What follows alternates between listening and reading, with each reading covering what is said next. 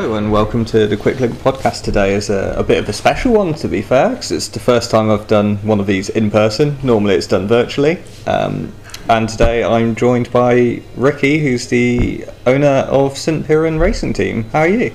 Actually poorly, actually. So everybody always says they're well on an interview. Yeah, it's joys of think of having a 2-year-old, but it's really weird. I'm taking all the illnesses home to him. So there we go. Yeah, I'm okay. Oh, good. Yeah, I hope I got your role within the team correct. What is your role on a sort of day-to-day sort of basis, really? Well, if you're buying, I'm the owner. If you're complaining, I just work for St Piran. So I, strangely it might sound, don't feel as though I am the owner of St Piran. We have a bit of a standing joke, Steve Lampier and myself, that we work for the thing. It's something we have created and we all put into it. Now, ultimately, somebody, probably has to sign some checks or do some bank transfers, and I guess that's kind of my role. But my role is basically multifaceted. I can be a dad. I'd like to be a mentor. I'd like to enthuse people to get involved and be part of cycling, and it's our vision to try and do something in a slightly different way that hasn't been done before. So I'll take the title as owner, if need be, if it helps the next series of questions. But basically, I work for St Piran. Yeah, and you talked a bit about the vision and it being kind of an entity rather than a specific. I guess you being the owner, you see yourself more as representing that entity. Like, what does St Piran as a whole represent? Well, that's a good question. The obvious answer is the patron saint of Cornwall, or the patron saint of tin mining. But it's just a really cool brand. If you think from a racing point of view, no logos on the jersey. You got a unique typeface. You got like bit of Cornish tartan, so it's a look and a feel to represent, if you like, the brand, and the brand stands. It's got a lot of brand values. We talk about being authentic, provenance. Sorry, with the cold, and we want people to respect the jersey. We want the riders to represent the jersey and feel good about it. I'm getting a bit older, so I always try to talk about the family, and it's you gain a little bit of wisdom on the way. So if you can, you want the brand to reflect, some of your values, and certainly a lot of family values. Yeah, how does then that translate into, I guess, the genesis of the team starting out, and then, because obviously a team is not much of a team without riders, so how do you go about selecting people to represent St Piran? I think if you always got to if you want to know where you are now or where your future is, you've got to look backwards. You've got to look back a number of years. And Steve, it's our 7th year next year, is it? 7th year next year. So I think that's success in itself, the fact that we've done 7 years. Obviously, the latter couple of years as a UCI Continental team, but when we first started, if you could put your leg over a bike, I guess if you were a second cat, Roman was probably our minimum requirement, and most notably from the region. So the starting point is not where we are now. Where we are now is a world away from where we started. Yeah, I mean that's quite notable in the fact that you've got riders like Cooper Sayers, who's Australian. I know he lives, certainly from his Instagram, I guess he lives around here now. How did that sort of signing come about? I'd love to take the credit for that, but when you're being really truthful to your values, that was all Steve's doing. I think there's a bit of a convict in Steve, because obviously Cornwall sent all our convicts to Australia about 120 years ago, and I think he felt sorry for them and kind of wanted to bring them back to the UK.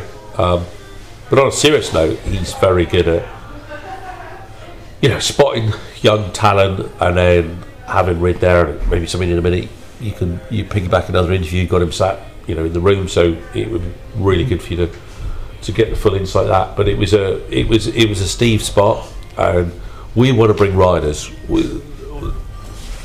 back into the UK. I mean, so here's your little bit of controversy. There's a lack of quality in the UK, i.e. the top 6 or 10 or 15 riders that are going through the BC system already leave the country. They're on to Ineos, FDJ or whatever. So the landscape of riders changed dramatically over the last, even the last 5 years. So those talented riders are out of our reach. So then we are at the Conti level. We're then looking at riders that potentially the system has missed, or there's some opportunity for riders overseas. So our landscape was to look perhaps elsewhere and bring riders in, which is a pretty cool story. So if we can do it from Canada and New Zealand, but the caveat with that is when you're a Conti team, you have to find accommodation for them. So that's why perhaps no other team is doing that in the UK, because the on cost is too much. But it is part of our ethos to have we want a worldwide draw, because effectively St Piran, which is very much aligned to the region, 120 years ago when tin mining was in decline, literally 250,000 people left and went all over the world, and it's a very recognised brand name, and let's bring riders back into the UK and add a bit of spice to the UK racing scene. And you did touch on the sort of UK racing scene. It's had like boom and bust periods. It seems to go in sort of almost like a wave pattern, to be honest. How do you find racing domestically versus racing on the sort of UCI races abroad, where do you have different goals going into them? Like how do they sort of match up? A few questions in the one there. So look, it's I rode a bike, Steve rode a bike. It's exciting riding bigger races abroad. End of story. They've got it right. We do well in France. We mix it up in Belgium. Steve's getting invites for Holland for next year, so that's exciting. And as a team owner, here we go. This is the standard. You'll have heard it from other team owners. We can go and ride a Premier Calendar race in the UK. It costs us £2,500 to attend it, to support it, which we like to do, and yet we can get some start money by going to race in Belgium. So you're up maybe £500 or £1,000 in one way, and down 3,000 the other. So that doesn't bode well for especially sort of Conti team owners.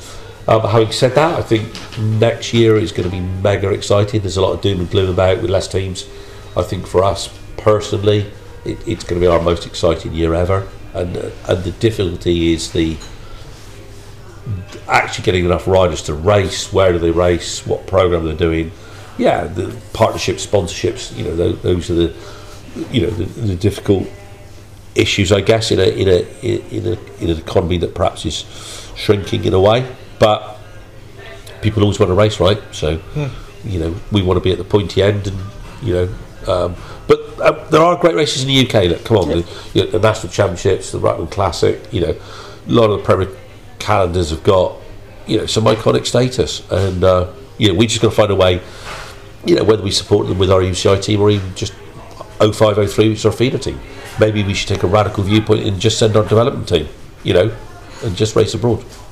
Yeah, it's an interesting mix. Like, kind of going back to that though, do your goals and ambitions going into them, like a Premier Calendar race such as Lincoln GP, do you go into that wanting to win versus like a 2.1 in France where you maybe don't have such sort of standing and expectation? Does that change your goals as an owner and go, this is more of a get round and experience race versus the one we want to target? Well, you've picked a hashtag I really don't like. Get Can round. I interject on that question? Yeah, that's perfect, Steve. I don't know if you... Because so Ricky, have this justice license. The team owner signs the checks. Yes, he does. Checks in the post. But the kind of race program, how the race we do, how we go there, all that side of it. That's what my domain's got to do right now, which is laptop, figuring all stuff out. So, and it varies race to race. We never go to a race to get round. It's fully banned. Get around, I hate that word. Spat is another word I hate, which all the kids use now. They're just terrible phrases that just pointless. Race has got a finish line. Finish line is there for a reason. It's for you to win by a race. So we go to most races to win races. You don't, and whether it be a UCI race, the end we've had from the start of the year to mid-season, we had a few difficult points, and from then, I was trying to set out the races, how we were going to go through with the plan, and things weren't going right for a number of reasons. I spoke to a very well-respected sports director, so keep doing what you're doing it the right way, it'll come good. And then we started bringing in other riders, and we got a lot of flack from it. We brought in Adrian, the GB lads, Harry and Jack, Cooper turned up, and Adam. But they were all done. All those deals were done well in advance. It's just the circumstances meant we couldn't turn up to that point. So we got a lot of flack from certain people. Cycling royalty, some would say. I wouldn't say so. That's well. But we then started winning races with the calibre of riders to do that. But it didn't matter what the race was. We went, like Tour Britain, for example, we went over the plan. The tactical plan was this. David Miller and Ned Bolton spoke about it on live on TV. St. Britain got an obvious plan to do. They're doing this. We took the race to them, and we do that in every race. So yes, we want to win every race. We go there with a plan, but you've got 180 guys with one football, one goal. They're all trying to do the same. So you can't win every race. But we install that. Let's do this. This is the plan. If we do the plan and somebody else speaks on the day, that's why I race. So somebody better legs. Yeah. But if you don't do the plan and somebody beats you, then that's when we can really question things.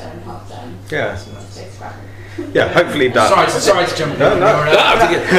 You got to, when you put a team together, whether it's on the road or off the road or whatever, everybody's got to. Funny enough, I had a dream about this last night, and it's good.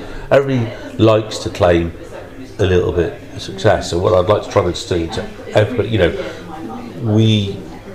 we've all got elements to play, and without those elements, then if the mechanic doesn't set the right tyre pressure, that has a knock-on effect, or anybody's involved, or if our PR man, Adam, bless him, in London, who's been great, doesn't get us to remind people about our road to net zero, then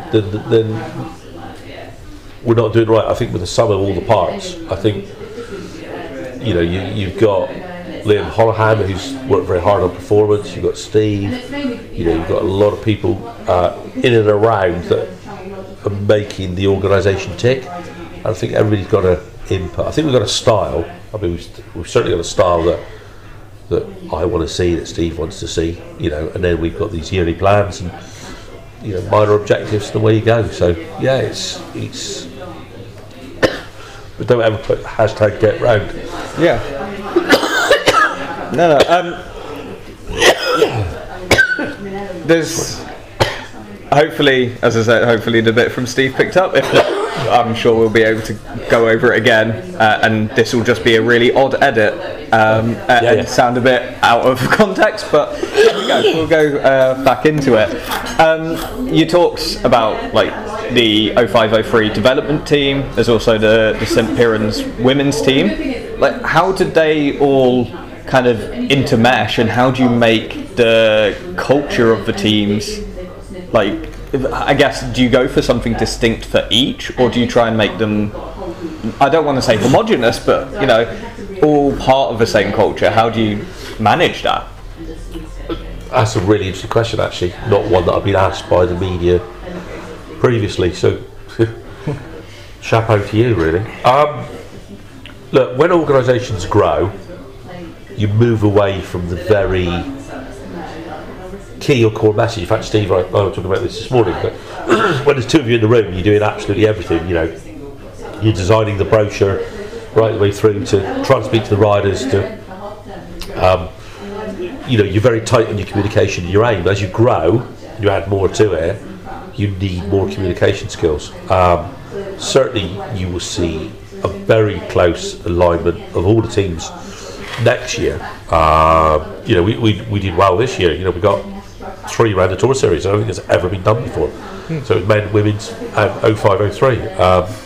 It's logistically it's never without its problem. But there's certain merit to being working together towards one goal. And what I really think is that partners and sponsors are going to like that. There's more coverage, it's more diverse. We've got road, we've got mountain bike. 0503 was a men's team last year. There'll be an 0503 women's team this year, an elite mountain bike team this year, and some other initiatives which will see the whole sort of brand values and the pulling together. So I'd like to say, let's go back and visit that one family approach again. Yeah, you talked about Tour Series because that's, I guess, that's for me, it's where teams are quite visible on the UK scene. Otherwise, it's kind of waiting until September hits for the Tour of Britain. Does that represent sort of value for money for you in terms of I guess a marketing platform? Is that how it's used, or how do you approach it each year? I always say there's only 3 or 4 races in town, if you like, and that's one of them. Look, Sweet Spot do an amazing job. Could the format do a bit of a shake-up? I think it could.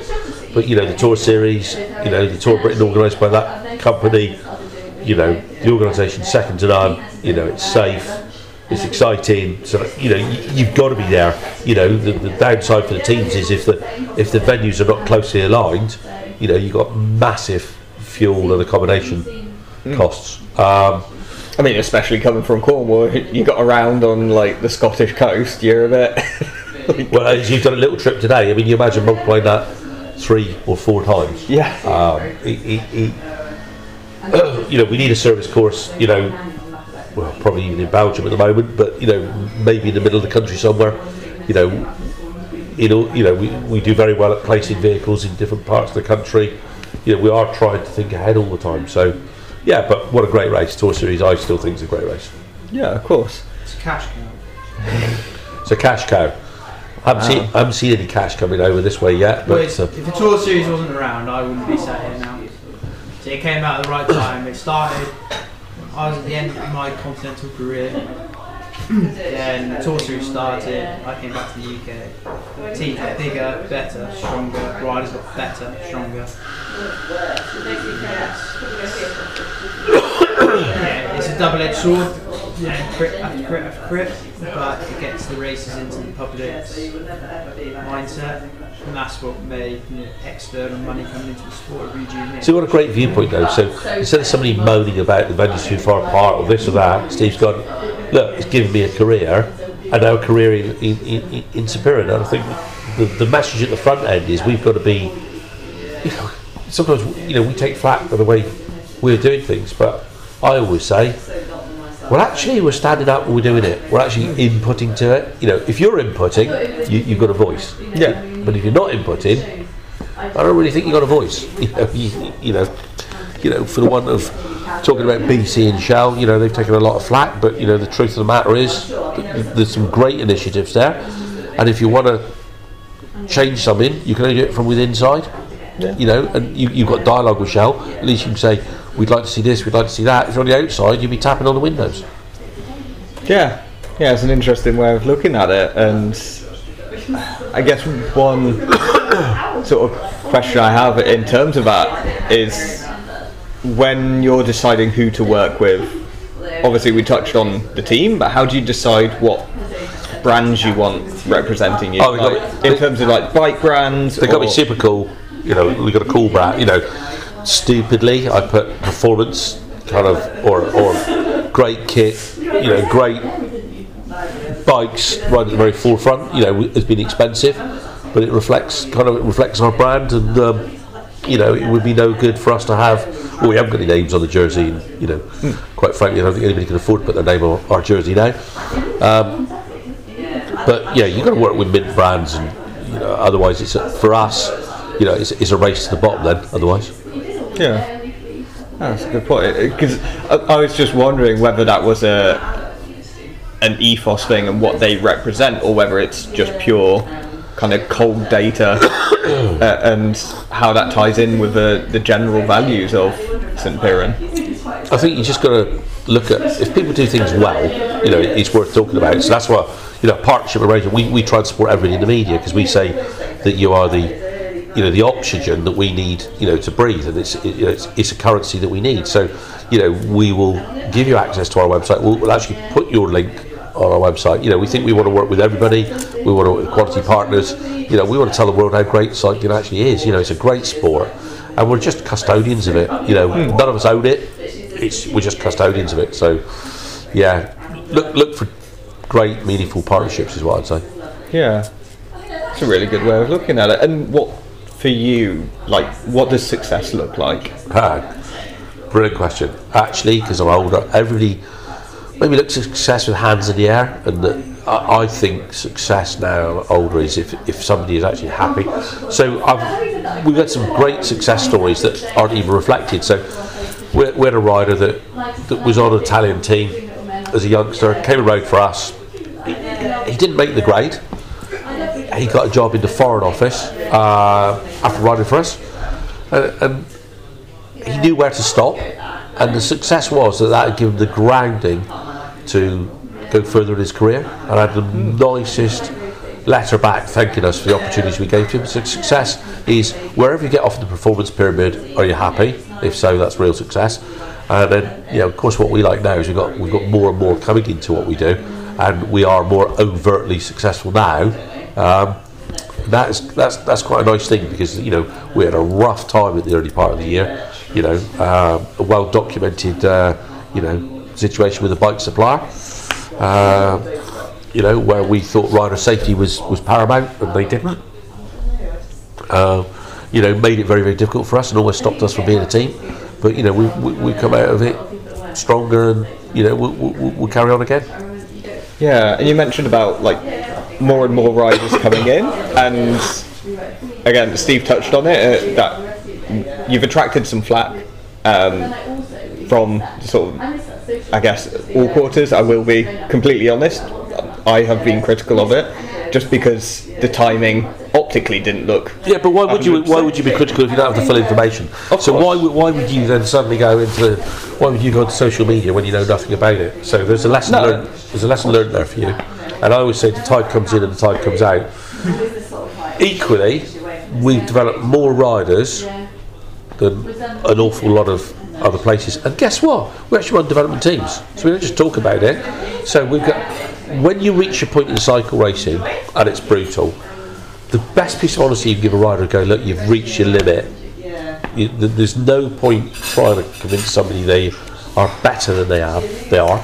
I really objected, and we kept quiet through it. You know, some of the flack that we took, but on the one hand, you want to develop riders, and then if you go into a proper race like the Tour of Britain, and you got riders off the back, you are disrespecting the sport. Where's the argument there for, oh, you're developing riders? Think about it. You've got a rider 3 minutes outside the convoy, you're shutting down town centres, you know, it's doing cycling a disservice, you're stretching the limited resources that are police outriders who don't cover the junctions when a car comes out and piles into the peloton. So, you know, you've got to understand bike racing in its entirety, and it's not nice, because our livelihood depends on good currency in the media. Yeah. So when you criticise us, my mortgage and Steve's mortgage is dependent on it, whereas most of you do this for a hobby. So it's not a fair position to take. But one, we wait until somebody like yourself asks us the questions, and we can say, look, this is what we did, this is why we did it. Let's forget about it. Let's move on. You don't move on, then you never get another interview again. It's great, but most people move on and go, oh, that's very realistic. And I think Steve's gone on quite a few podcasts.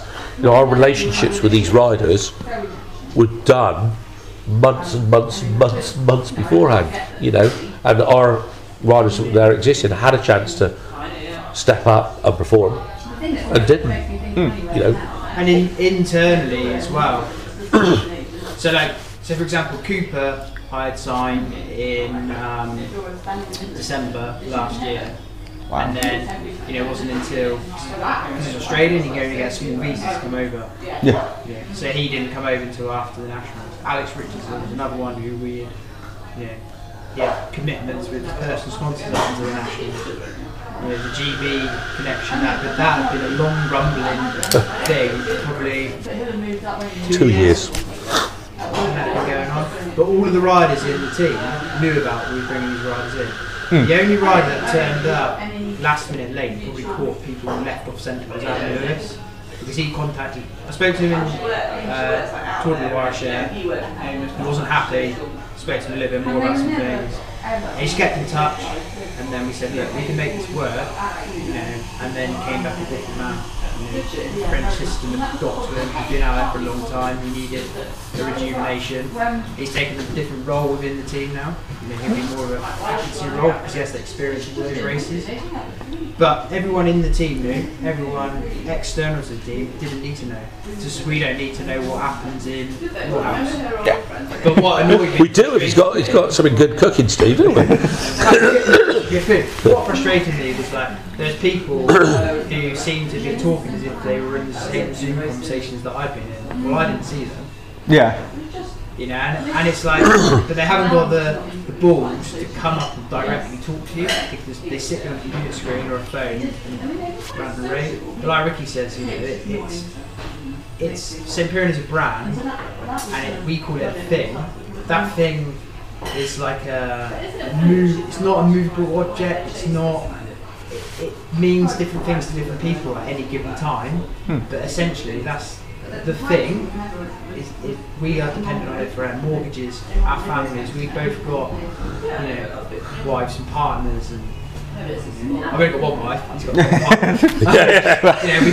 We've got kids, and the food on their table depends on it. So and we're trying to grow the sport because yes, we can do things from a business point of view. Ricky more so than myself. He is a businessman at the end of the day. But essentially, we are bike racing fans, and all we want to do is race bikes with the best team available to us at any given moment. And if that means, we had to bring in new riders, we had to. You can't do it.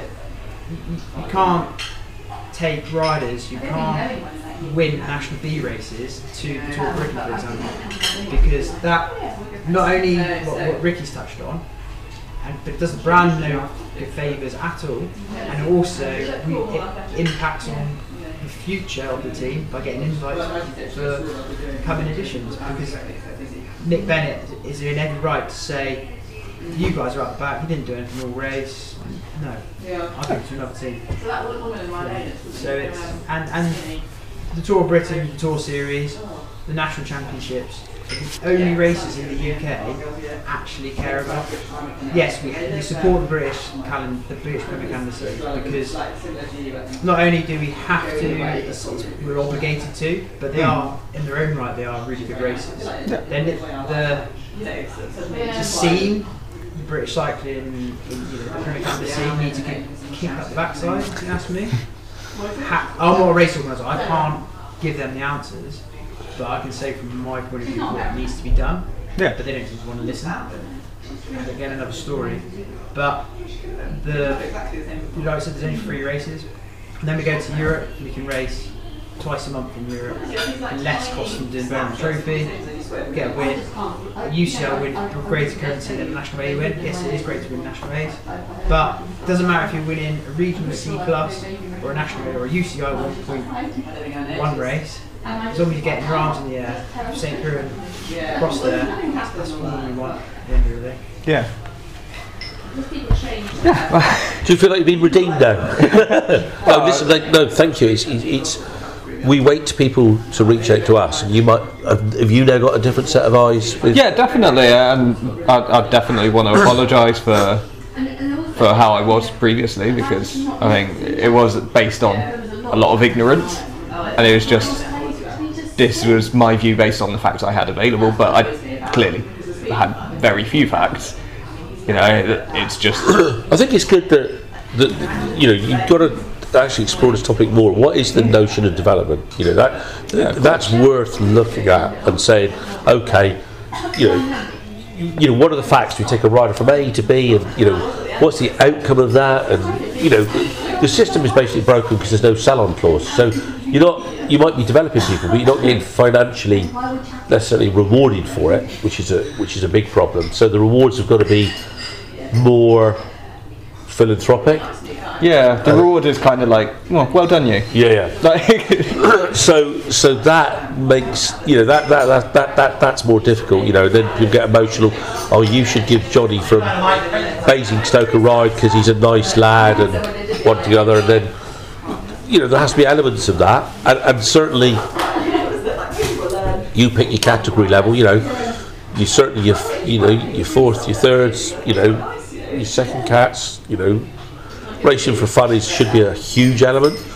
You know, I feel sorry for the first cats because it's kind of, there's very few races in this country, and then there's a whole pile of discussion probably on your platform and everybody else. You know, what's a UK elite rider? Is it an elite rider or one thing or another? But you know, I think if you want to talk about development, talk about it if you actually do something about it. So we are running from fourth cats. We've got a new platform coming for people that can join our organisation that just want to put on a St. Piran jersey, go and ride a sportif, which is great as far as we're concerned, right the way through to you know giving the best opportunity at the highest level. And what we are doing is we're attracting real quality riders that actually understand the ethos behind what we're doing.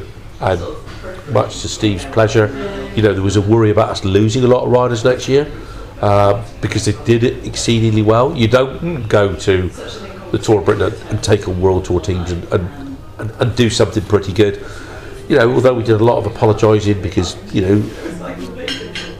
the agreements we had with maybe a couple of the Belgian riders didn't stack up because they reneged on the deal on one of the stages, but you know, we were able to show that we weren't working in the final part of one of those stages. So you know, we kept our word and kept working. But I think, you know, I hope from this interview what you're getting is that St. Piran's quite deep in several ways, and we want everybody engaged in the process. You know, I would like, you know, I think somebody put something really good on another social media comment that they would have supported Ribble by you know, perhaps putting in £2 a month. Well, imagine we could do that if we had 1,000 people give us £2 a month. You know, we could run, you know, a really mint, or £2 a week even, probably better. £2 a week, that stacks up really well. You know, that's your running cost of a quality team taken care of.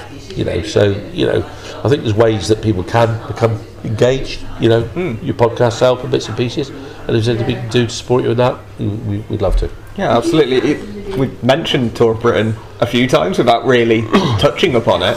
How, like, last edition in 2021 was actually started in Cornwall. How was that for you as someone who's born and I presume raised around here?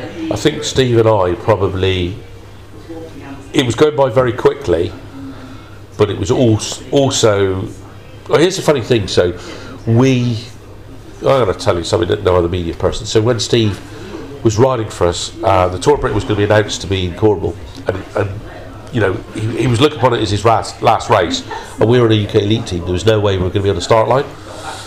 So basically Ribble came in and said, look, we'll give him that opportunity, and we, St. Piran, paid his salary whilst he was at Ribble for him to do that. So that gives you an idea of how much that meant to that man over there.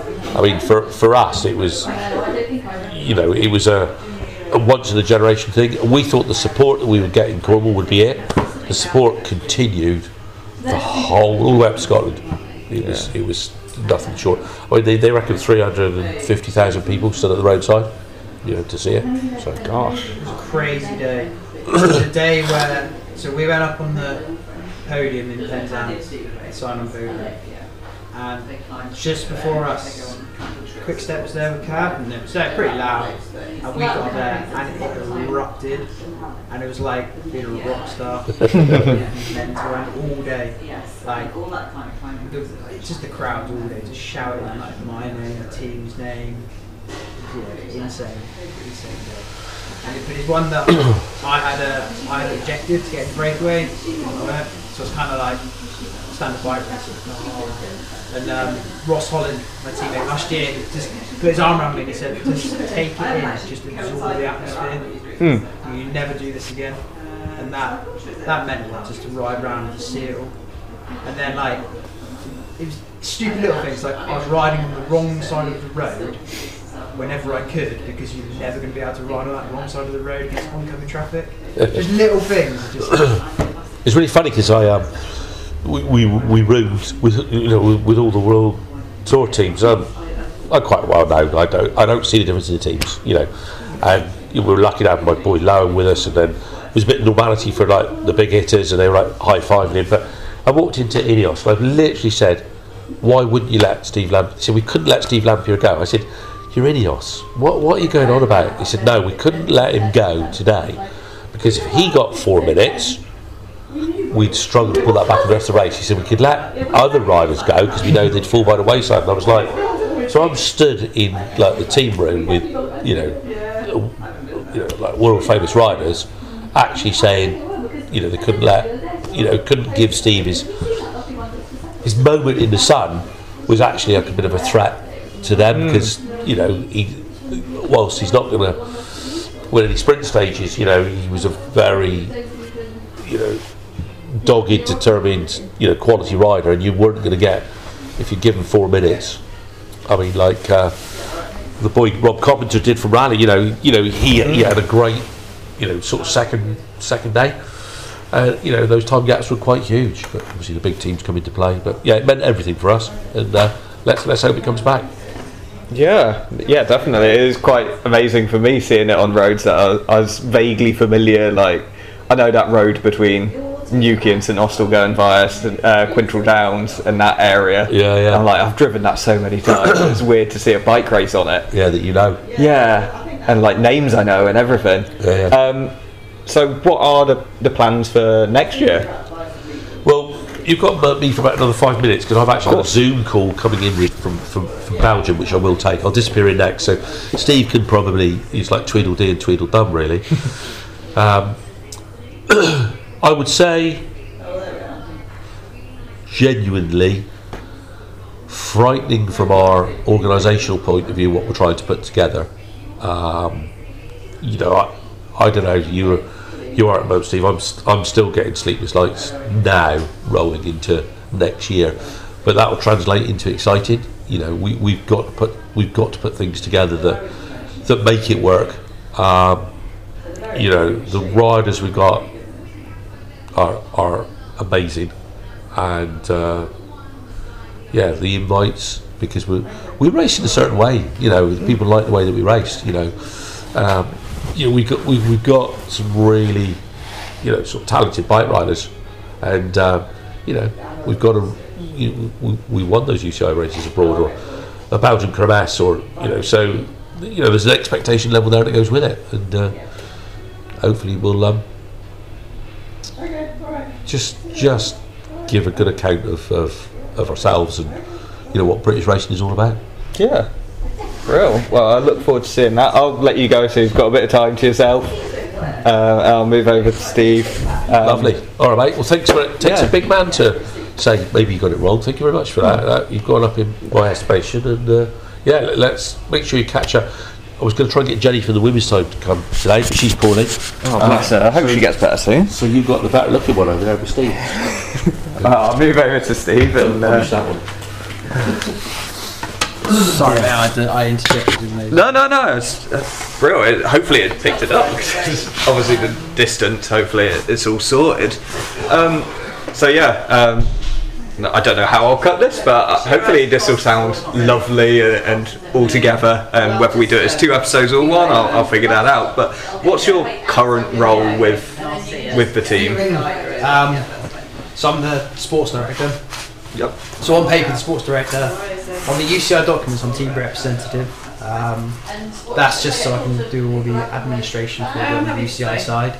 But yeah, sports director, team manager of the men's UCI team. I don't, because St Piran has grown and grown and grown. I've got a women's team, 0503.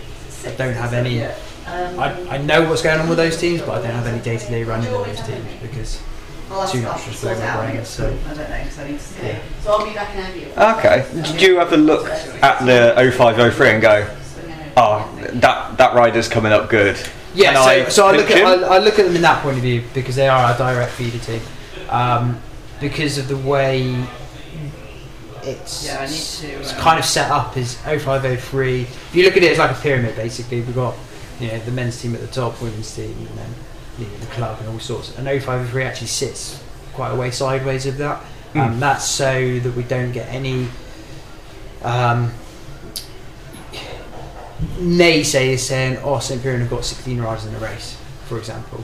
Of course. Cohesion between the two teams, because there is no cohesion. The management's totally different, the infrastructure's totally different. You can see some of their team vehicles there. There's no 0503 vehicles there. We're not. So we have so Ricky, although he kind of owns it all, he doesn't have the day-to-day running of 0503. So that's a guy called Harrison Hunter who runs that. Okay. But then what I do is I will look at the riders and keep an eye on the riders. And we've pledged to bring across one 0503 rider each year into the St Piran setup. So hopefully there's some good ones. Yeah, I was going to say, is that a kind of, I know you said there's a commitment, is that kind of set in stone where come hell or high water you have to take one? No, or if they get the required results. So we're not going to take say if their best rider, say for example, we set this out last year, and their best rider, he only got a 17th in a national race. Well, that's not good enough for us. But if they're consistent, if he was consistently just outside the top 10, for example, then we'd give him a shout, a shout with St Piran. But he's just not quite there yet. But that's development. They're not. The whole point is to develop those riders, and we give them the pointers, and we speak to them all. The better ones in the team, or I will. And say, look, this is what you need to do for next year. Potentially do this. And I guess on that development point, is it a case of it's not the right time yet, and therefore just hold back, and everyone develops at their own rate anyway? Yeah, exactly. Yeah. Because you can't, it's like a greenhouse, isn't it? Everyone's different. You can't. What works for Remco Evenepoel, for example, what works for him hasn't worked for Jack Rickin Gray.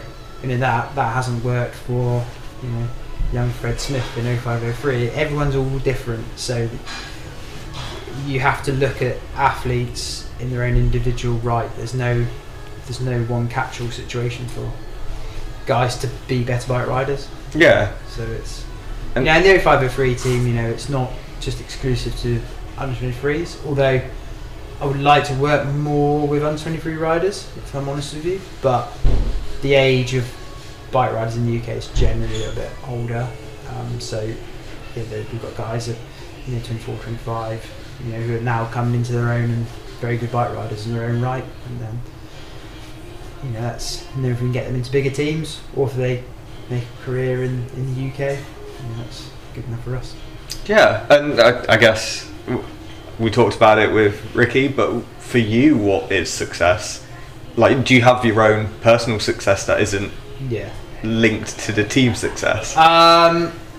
It's one of the same thing, isn't it? I don't know. Well, I mean, probably maybe like Ricky in this point. If you cut me in half, like a stick of rock, it's got the same pyramid through. So the team is everything to me. So the team success is my own success. and I put a lot of emphasis on planning, preparation at races. What I would do as a rider, but looking at them to do it. So this year's been a big turning point for me, and it's been huge. Been a big stress. Trying to not get riders to do as I've done, but to do, because that's the wrong way of looking at it. But it's like, and I wasn't the best bike rider. I was very gritty, but I didn't win as much as I should have done. But it's about, doing the right thing, given the race. And I spent a lot of my career watching races that I was in and evaluating what I used to do. But then also watching a lot of pro bike races on TV, consistently watching how they're doing it, what they're doing. I could read a race really well, and then I could always tell you the outcome of a race before it's happened, what's going to go on. And then it's now kind of putting that into a document, and then taking that to the riders, presenting it to the riders, and then getting them to buy into it, which they have been latterly, since when there's a load of, Ricky touched on earlier, we had a lot of bike problems, so they couldn't do what they needed to do. But since then, it's the equipment has been top notch, the riders have been properly prepared. That's much in part to Liam Holohan and his coaching team. And then for me, it's like, this is how we're going to do the race, this is what we're going to do, and then getting out and doing it. But obviously, they're all humans at the end of the day. Like, things go wrong, they don't do things how we explained it. But that's when we debrief after the race, like, this is what we should have done, this is how we do it, or this went right, maybe do this in future. We're always changing things, new ideas and fresh ideas, and that's kind of the stuff that I get really excited about, just the preparation for the race and the planning. Yeah, I think that really shines through. And obviously you said that you're great at reading a race and knowing what will happen in the future. Did that make the transition to being a sporting director easier for you from coming out of the racing? It's a bit bizarre, really. So I stopped racing, had the line in the set. I was meant to stop at Tour of Britain, but I carried on for the next last year. Was a bit chopped and changed with COVID. So I carried on to the Nationals. But it was fitting in, like the Lincoln Nationals was a big race, and Dan Elmore did a good race, and he always puts on great races, so it was a good fitting end to my career. And going up the climb, like I dropped off the back of the bunch, Ricky was in team car behind, shook his hand, and then I just rode up the climb dead slowly, taking it all in.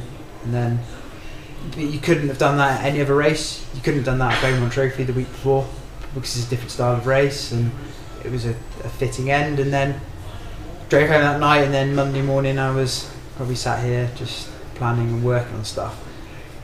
So the winter transition was no real different from any other year, but it came hard probably April, May time, when there's races going on. Things weren't going right for a whole heap of reasons, and all I wanted to do was take the bike off the roof and get involved myself in the race. But obviously I wasn't fit enough. I put on 12, 14 kilos. I'm, not the athlete I used to be. But I wanted to get involved because I still felt I was a part of the race.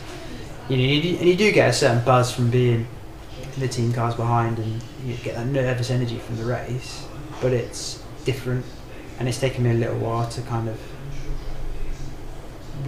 work into that new role, or be at one with that role. Like, do you get the same excitement from, like, if you win a race versus if one of the riders you're supporting wins a race? Do you still get the same buzz, or is it a different feeling? Winning's winning. Just love winning. So it's actually, so when I rode for I can't remember which team it was now. Might have been Velo Giordano years ago, and I set Marcin Biablocchi up to win at Premier Canada, and the feeling I got from that was the same as me winning the race. And then I was like, actually, this is pretty good. And then, I've obviously got a bit of success myself and won the Premier Canada in rally, and it was good. Like, I loved it. And then I went to JLT, and first JLT I kind of rode for myself a lot of the time. But the second year I worked for a load of sprinters: Brenton Jones, Alex Frame, Ed Clancy. Working for these guys, Matt Gibson, and when they won races, it was the same. You do like all day. Like, let's put a calendar in near where you're from, Tour of the Wolds, and we rode 150k on the front. Did 100k of that myself, and Brenton won the race. I think Gibbo was second or third, or Russ Down was second or third. I can't remember which order they were, and it was a great feeling to pull out, to be part of that winning team.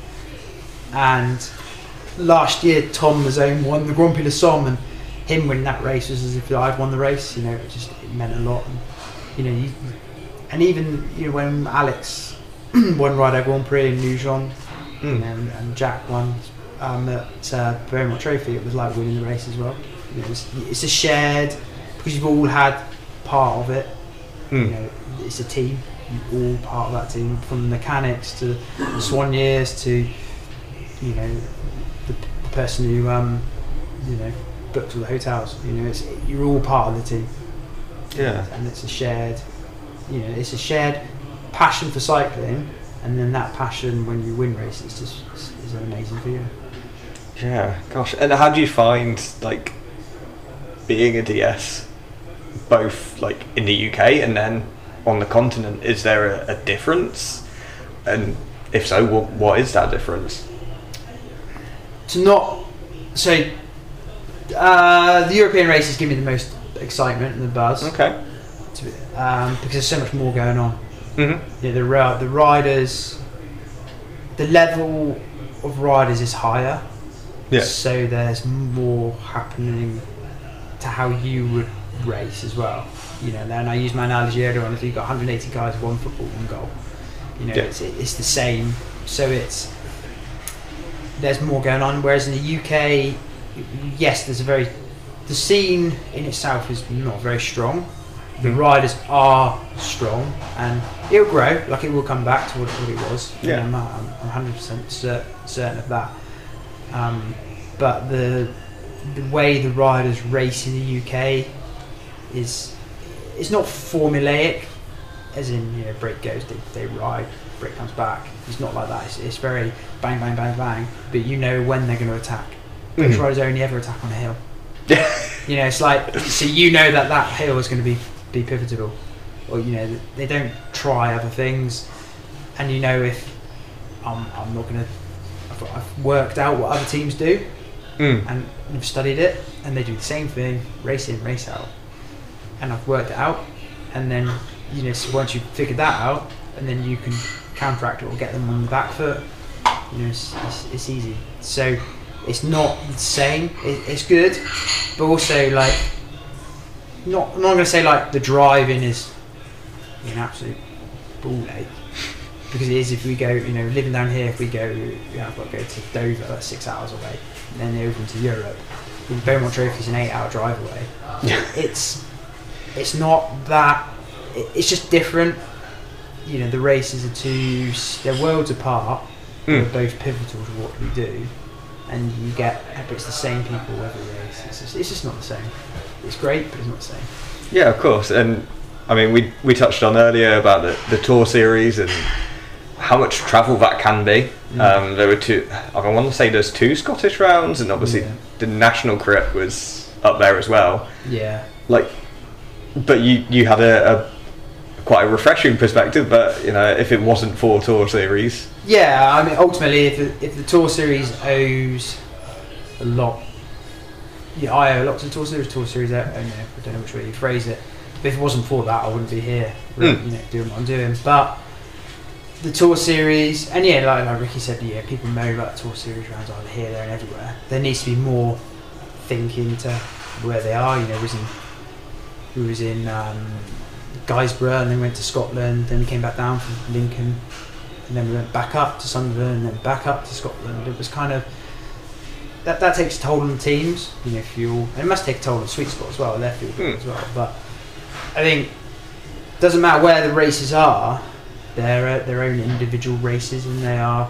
Tour Series something different. It's a team aspect as well. So your top 4 riders need to be placed high.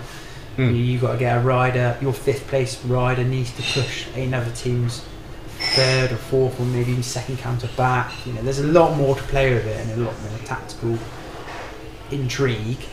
which is quite exciting. So the race is different, but yeah, mate, it's I do owe a lot to it, and I think it's a great style of race. I love Brits anyway. I was never really good at them, but I love racing them. Taking the race to the public is a great thing, isn't it? Yeah, I mean, with it being televised, it's huge, and like, there's a few crits you can get online, like on YouTube, but it's not ITV or GCN putting it on, so it's hugely different, I assume. Yeah, exactly. Yeah. When, I mean, we touched on this earlier, that like you're the reason Cooper Sayers is on the team, and so you do a lot clearly on the sort of scouting side. What are you looking for? Is it just raw talent? Are you looking for personality type? Like, how do you do it? Yeah, so you look at the style of rider you want. So last year I went about building a very sprint heavy team to start off with. We had Gabs Calais, Jacob Hennessy, sprinters. Tom Zone at the time was a good sprinter. He still is a good sprinter. Charles Page, fast guys. But you can't have just sprinters, whereas you can't have just climbers. Yeah. A UK climber is a myth, I think.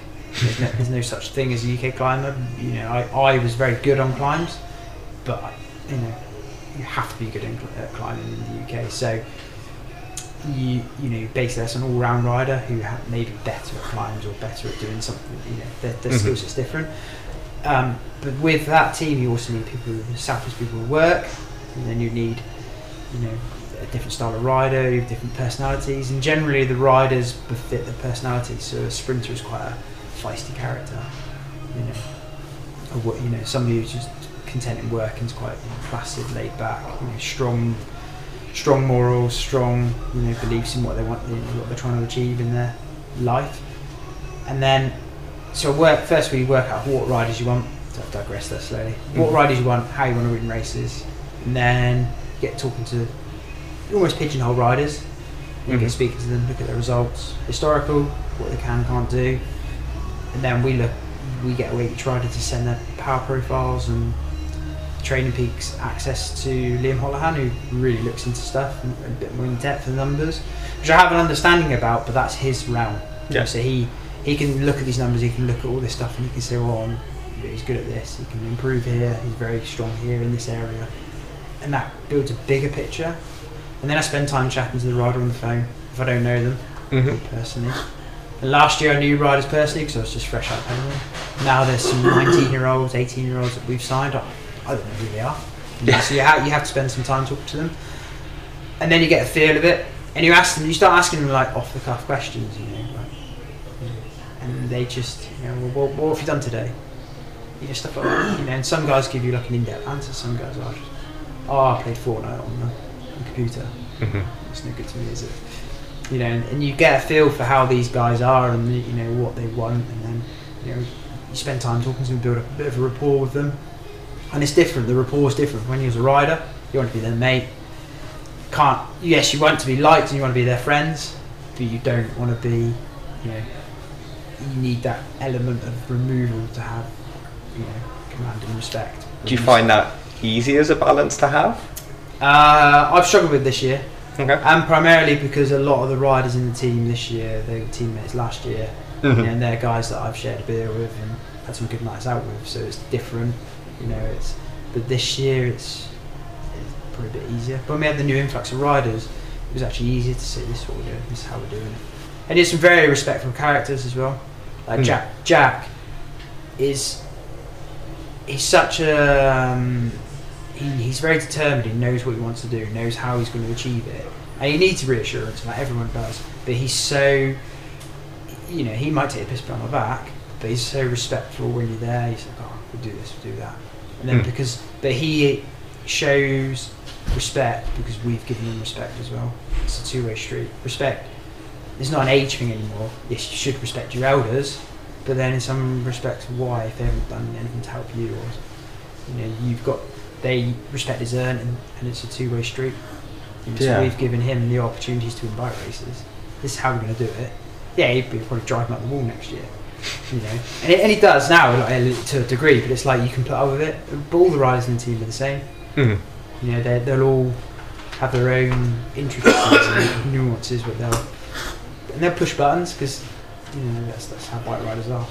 Yeah, they're young adults as well. They haven't found themselves fully, but you can deal with that, and you can steer it into a positive thing when they're being behaviours the wrong way, but when they're doing the deed, when they're racing to the best of their abilities or training to the best of their abilities.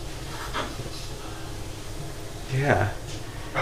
Because I was gonna ask about like, is there a personality type you think you work with better? But then you've said like I don't think everyone has their own because of their style. Yeah, everyone's different, aren't they? And no two people are the same. Yeah. You know, and then we try but with the personality traits, we try and groom people who they obviously get on with because they're going to be the same, similar personality traits. But then, like, you don't want two people who are always waking up late, you know, lazy people in one room. You need a feistier person, maybe. Yeah, or like two sprinters who both want to be alpha. You can't really groom them but I did do that a lot last year just to prove a point. Okay. So we had Charles Page and Tom Mazzone, who, you know, they both wanted the same thing, but I just used to throw them in a room together because it's like putting two bits of dynamite together, isn't it? Mm-hmm. You know, there's an element of that, but you know, there's an element of like they need to be, you know, happy and calm in their surroundings as well to get the most out of them. More so a stage race than a one-day race. Yeah. Like Jack and Harry roomed really well together. No, they obviously knew each other from GB Academy, but they're chalk and cheese in personality. Okay. You know, but they bring out the best in each other, I think. Yeah, that's really interesting. I guess, is that something you found natural, like being able to assess personality types, or is that something you had to work on and go, okay, like cause you said you love planning anyway, is that something you explicitly plan, or no, you just get the vibe of? Yeah, you just get a vibe of people, but I'm quite perceptive of people's like moods and how they are and how they interact, and I'll do this thing. Obviously, some of the riders are going to listen to this, so I don't want them to kind of trigger onto it. We'll be in a car going to a race, and I'll talk to riders, but I won't outwardly ask them, "How are you feeling?" I won't do that in the car, or "What are you thinking?" I'll just get a gauge, and I'll just drop certain things into conversations, so then you get a feel of it. Yeah, I've got like that. I guess that's. And then because then you'll know, because they won't know, but they've given you the answers you need. Are they 100% motivated for this race? Did they get? You know, you could talk. What'd you get up to last night? You know, little things like that. Oh, well, I was out on the piss till 3 o'clock in the morning. But, you know, they're not motivated for the race, are they? If they've been doing that. I mean, everyone's young. They're going to have an outlet, but you know, they're not 100% motivated. So you don't give them that lead role potentially. You know, and then as maybe a little bit of form of punishment, you wouldn't do it, but also as in terms of like, well, if you're not giving me 100%, I'm not going to give you 100% because I'll match everyone's input. Yeah. And but then you also don't want a guy who's just been, just moping around. You need it's a good mix. Yeah, I guess that's just good people management. Like that, you know, in my day job, I have people who report into me, and part of that is just knowing, like taking their temperature almost, just knowing how they are. And just it's talking just to people. normal, I guess. Yeah, I suppose it is normal, but I don't think maybe I did have it. I mean, there's probably only one sports director who probably did it because he was into his amateur psychology, and that's John Herity. But the others, they wouldn't. Especially. Do you think that needs to change? Not necessarily, because I don't think it's primarily your job. Because there's two schools of thought. It's like if you're paying riders to do a job, and that's what we'll be doing next year. Before anyone goes, oh, no one's paying. We are paying riders to race. You expect professionalism from them. Yeah. So why shouldn't you just say this was happening? Bang. But it's that human touch which gets a little bit more out of the rider. Yeah, I think so. That's all it is, and you know you see it like spent some time with some World Tour riders, and been around some World Tour teams, and they're just kind of soulless. They're just bouncing race to race. They don't see the same sports director week in, week out. It's not the same staff.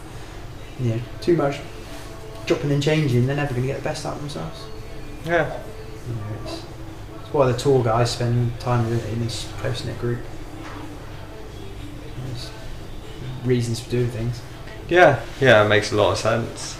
I was going to ask a question and it's gone completely. Hopefully I'll get it back in a minute. Yeah, like, obviously you're de-essing this year at the Tour of Britain. And we did see, and we touched on it earlier with Ricky, about how there were certain tactics, and you say you always look at, okay, how do we win this? And you've got a good read on races. So I want to touch on, I want to say it was stage 3, 2 or 3, where Alex went in the breakaway and kind of just almost teased the peloton by riding slow.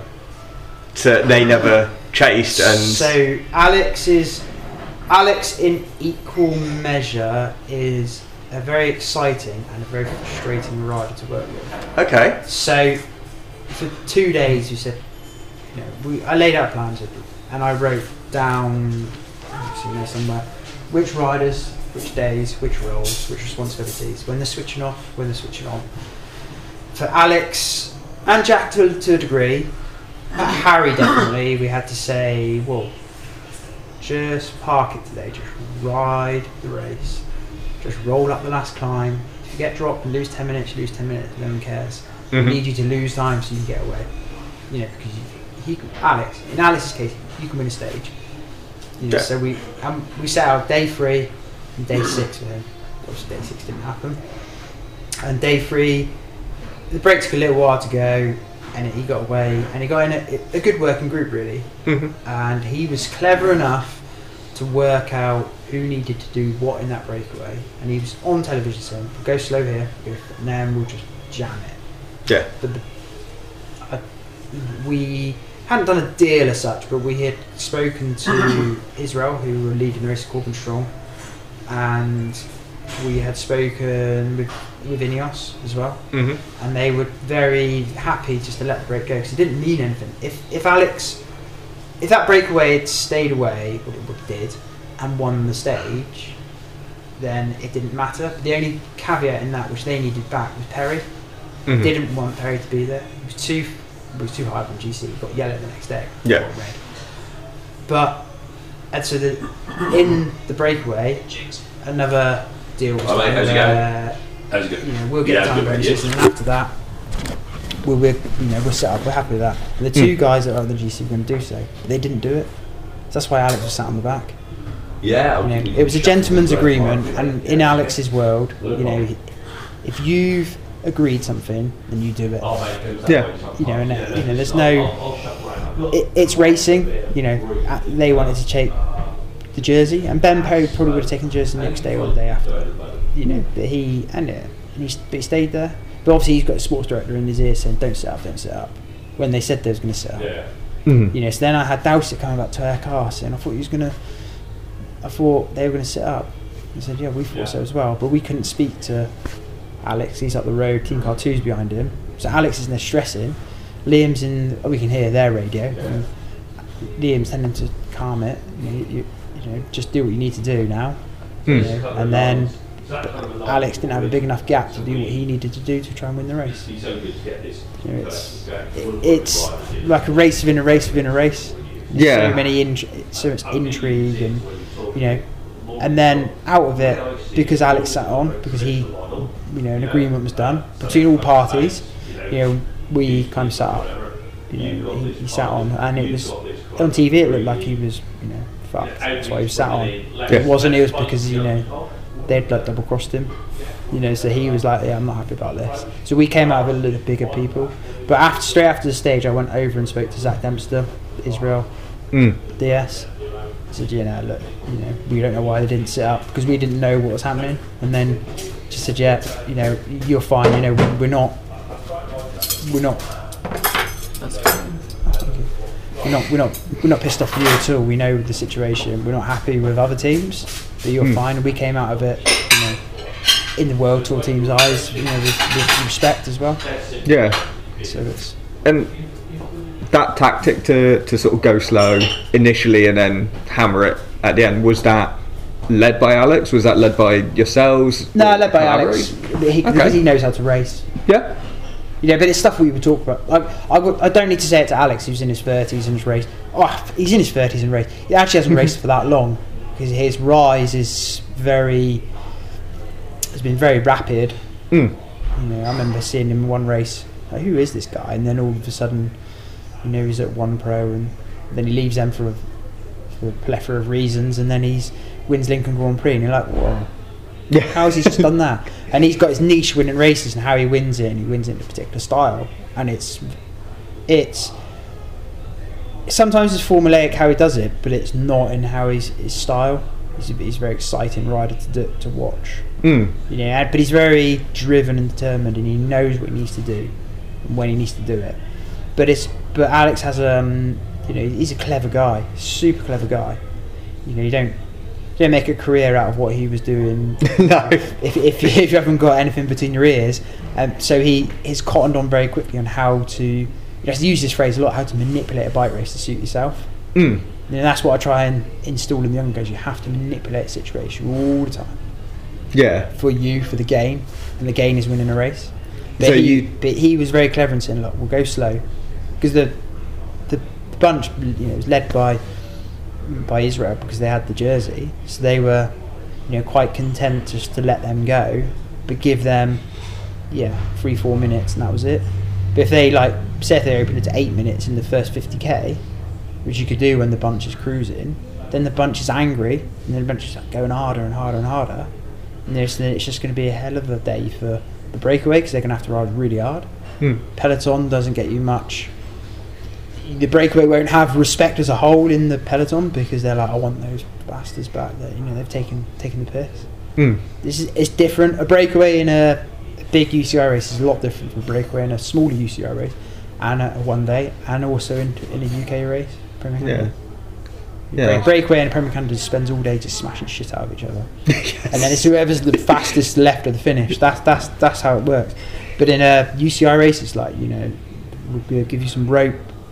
If we give you too much rope, you can hang yourself. And Alex was cotton on to that, and knew not to take too much. Yeah. And there's something you touched upon that I think is worth exploring potentially, about how he manipulates races and how you kind of try and instill that in the other riders. That are you trying to create more quote unquote active riders who race a race rather than passive riders who let a race happen to them? Good question.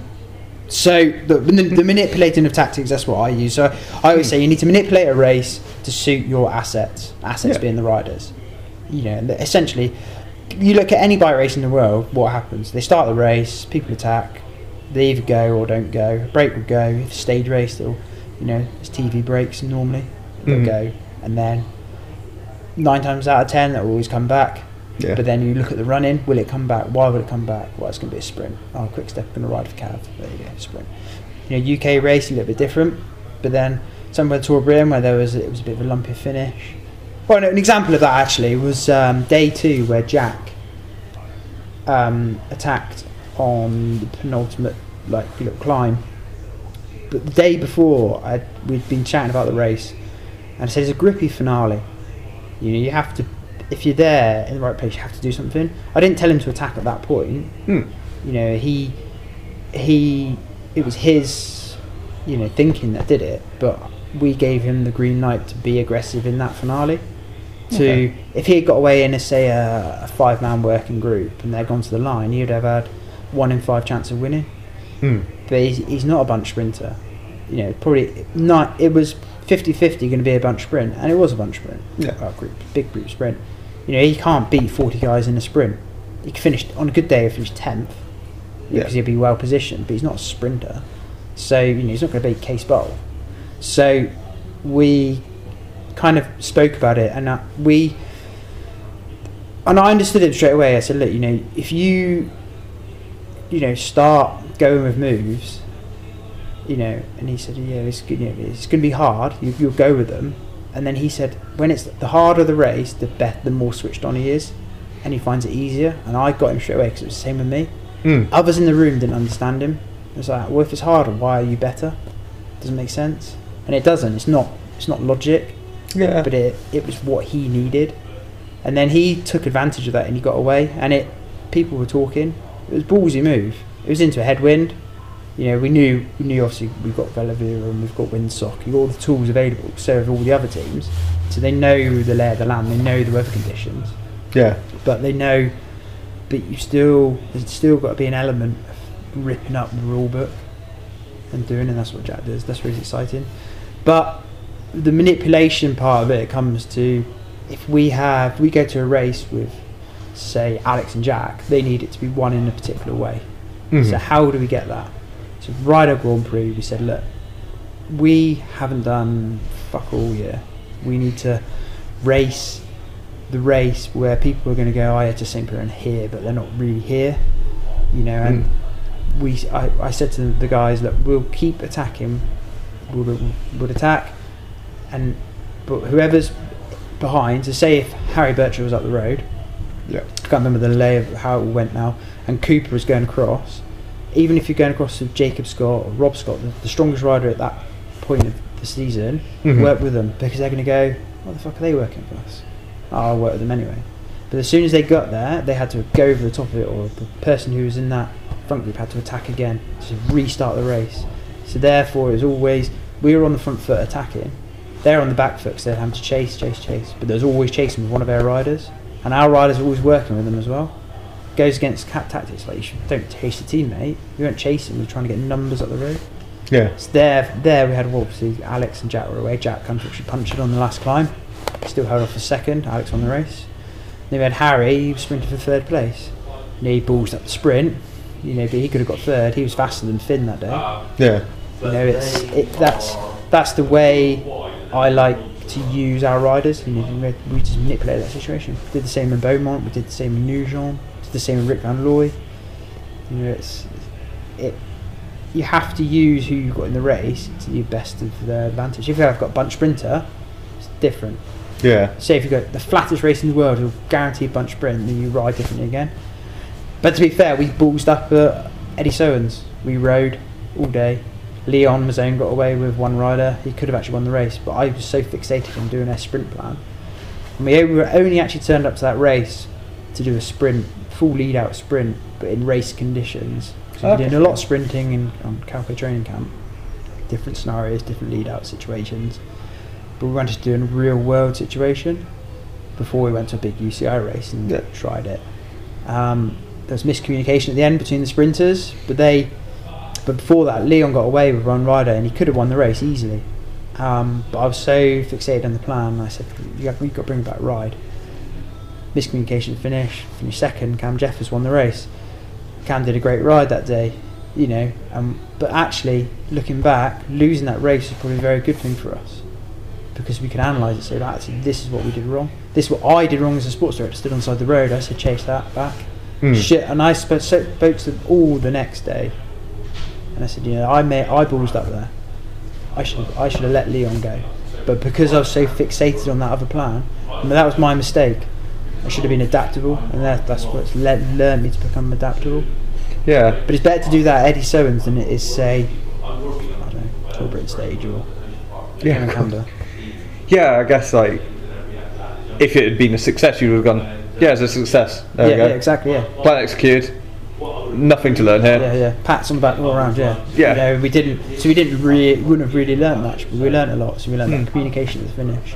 Me being adaptable, riders being adaptable. Leon did a great race. Yeah. He switched on, saw it, went away, marked the move. Maybe if we had another rider there, I definitely would have said ride. But at the time, what I wanted to do was different to what was happening. Yeah.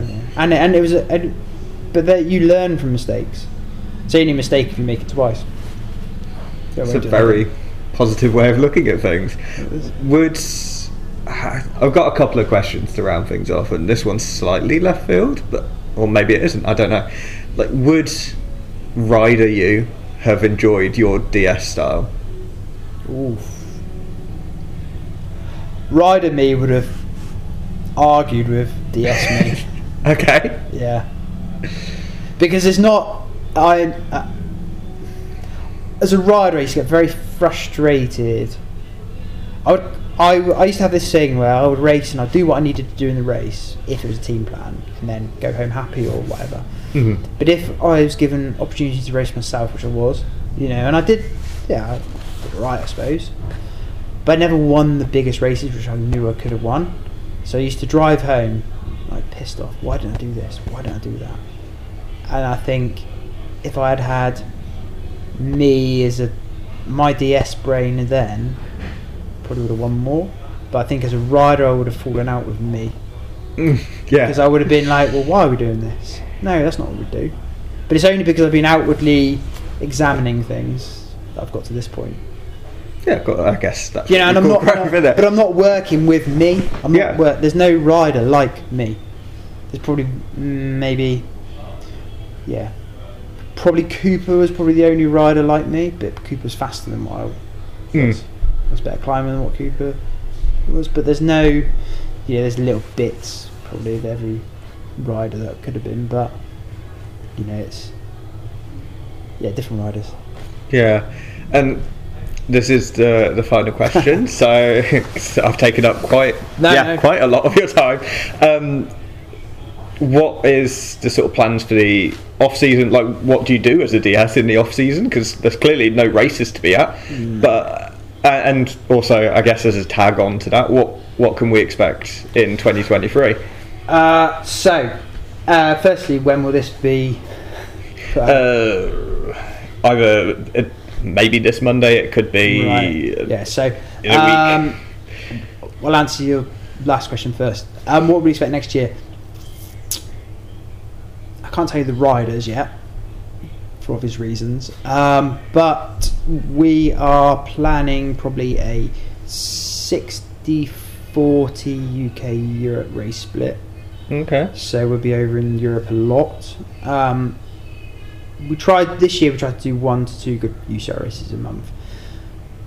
Being that it was a new team essentially, in UCI race eyes, it was very hard to get into anything bigger than a 0.2 race. So this year I've worked really hard to try and get to 0.1 races for the riders we've got, but the riders we've got, they want to go on to bigger and better things, but they need the 0.1 pro race experience and the results which comes with that, because they will get results, but they are also man enough to know they need to win races, so they're happy to go and ride 1.2s, but we're going there to win them. So, and then obviously the UK stuff is the UK stuff. I haven't got a calendar yet, which is frustrating. But then with the riders I've got, it's an aggressive, fast mix. Okay. So there's some fast guys there who aren't not a bunch of kickers per se, but they're aggressive riders. We've guys that have been through doldrums maybe this season and not done what they've needed to do. But some good exciting stuff.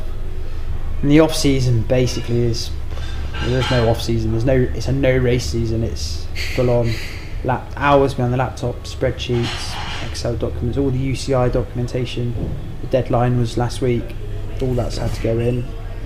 Reams and reams of paperwork. So you have to submit it all to Brick Cycling, and then you have to deal with contracts and budgets and all that paperwork, and then you have to then submit it onto the UCI database they use, and it's just a lot of computer time.